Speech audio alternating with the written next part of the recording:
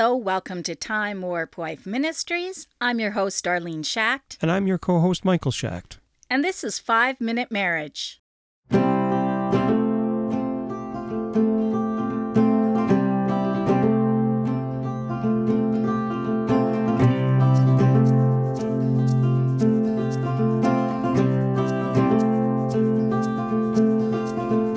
Today's Bible verse comes from Jeremiah chapter 18, verses 3 to 4.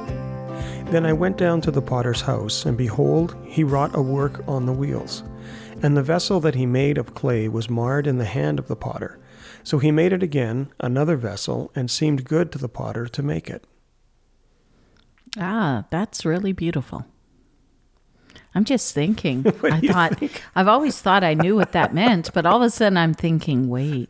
You just had the strangest look. Is there a much deeper meaning to this verse? I'm sure there is. There could be. I'm going to have to study that deeper because I've always, what I've kind of equated that with is that we are the clay in the hands of the potter, and that he is molding and shaping us. And just as, my mind was going off on another thing about, like Old Testament, New Testament, one is marred and one is a much better way. And well, this is Jeremiah. It could be that too. So yeah, that would be really cool to look closer at that. Mm-hmm. Yeah, for sure.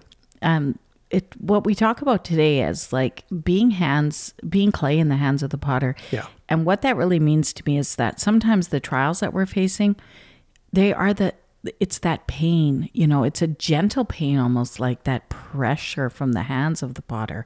But that pressure on our lives is the very thing that's molding us in the same way the potter's hands are, molding the clay. And then when you were reading that, I thought about the verse. I thought about a lot of things, don't I, as you're reading one verse? Wow. I read slowly. Also because I just read it a second before we started. Oh, sorry, go ahead. No, you go. Well, I was going to say that a couple of years ago when everything was really tough, I remember making sort of a joke, but not really a joke, to somebody and saying, wow, I can't wait to see what God is going to make out of all of this mess, because everything was just going completely wrong. And that's kind of how he wants us to view trials, right? Because it's all in his hands, and he is sovereign. Where is God taking us? That's right. What's coming? What's coming? Because every time something happens that is terrible, it seems that something good always comes of it. Yeah. So that verse I was thinking about is in Numbers 14, verse 8. Let me see. Wait. Okay. Wait. just wait.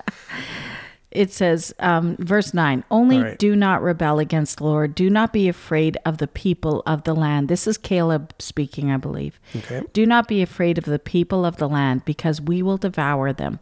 Their protection is gone, but the Lord is with us. Do not be afraid of them. Now, I might have mentioned this on the podcast before because I really love this verse. And when Caleb says we will devour them there in Numbers 14, verse 9, what that the word devour them means is the actual words that he's using there is they are bread for us. And so what Caleb is saying is that the giants that he's facing, they are bread to him. This is the thing that's going to nourish his soul and strengthen him. Oh, that's interesting. Yeah. And so then ever since I've read that and studied it, I started looking at my trials that way too. Or, I like to look at the giants in the Bible as the trials that we face, because I think there's that parallel there. And so we see that those giants that we face, they are bread to our soul. They nourish us. They teach us. They mold us. And when we walk through them in faith, we grow from them, and that's beautiful. And at the same time, to think that all of the men that went with Caleb and Joshua, they all said, we're terrified. The 10, yeah. The 10. They don't want to go back into the land because there's giants. Yeah. And they were absolutely terrified of ever going into the land. But look at the parallels there, like the contrast between the, Caleb being two faithful men, and the rest of them not. They see that their power doesn't come from themselves; their power comes from God. So it didn't really matter what they were facing. Right. That's why that Proverbs 31 woman, it says she laughs without fear of the future, and that is really that's an awesome verse to think about. It's not that her future is any better than anyone else, but she can laugh without fear of the future because she knows that God is in control of her future. Well, and look at Shadrach, Meshach, and Abednego What? when they stood before Nebuchadnezzar. And Was it Nebuchadnezzar yep, or Darius? no, Nebuchadnezzar. Okay. And they said, well, we're not going to bow down to your statue. And he threatened them, and he said, well, and if God doesn't rescue us from you, so be it. But we will not bow down to your statue. So no matter what, they before Nebuchadnezzar, they acted as though they weren't afraid at all. Mm-hmm. And they just knew that their God was bigger, and if they were to die, they were to die. And that was it. I'm sorry, but I cannot hear that without thinking about a big chocolate bunny. Like that every single time I hear that story Come now. on. I do. I think I had of the no idea that chocolate was going to scar you so badly. But Esther too said, "If I perish, I perish." That's basically what they did. Yeah. All three of them stood there and just, well, if we die, we die. That's it. Wow. If God allows that to happen, then that's God's will. Sorry for the phone tinging in the background.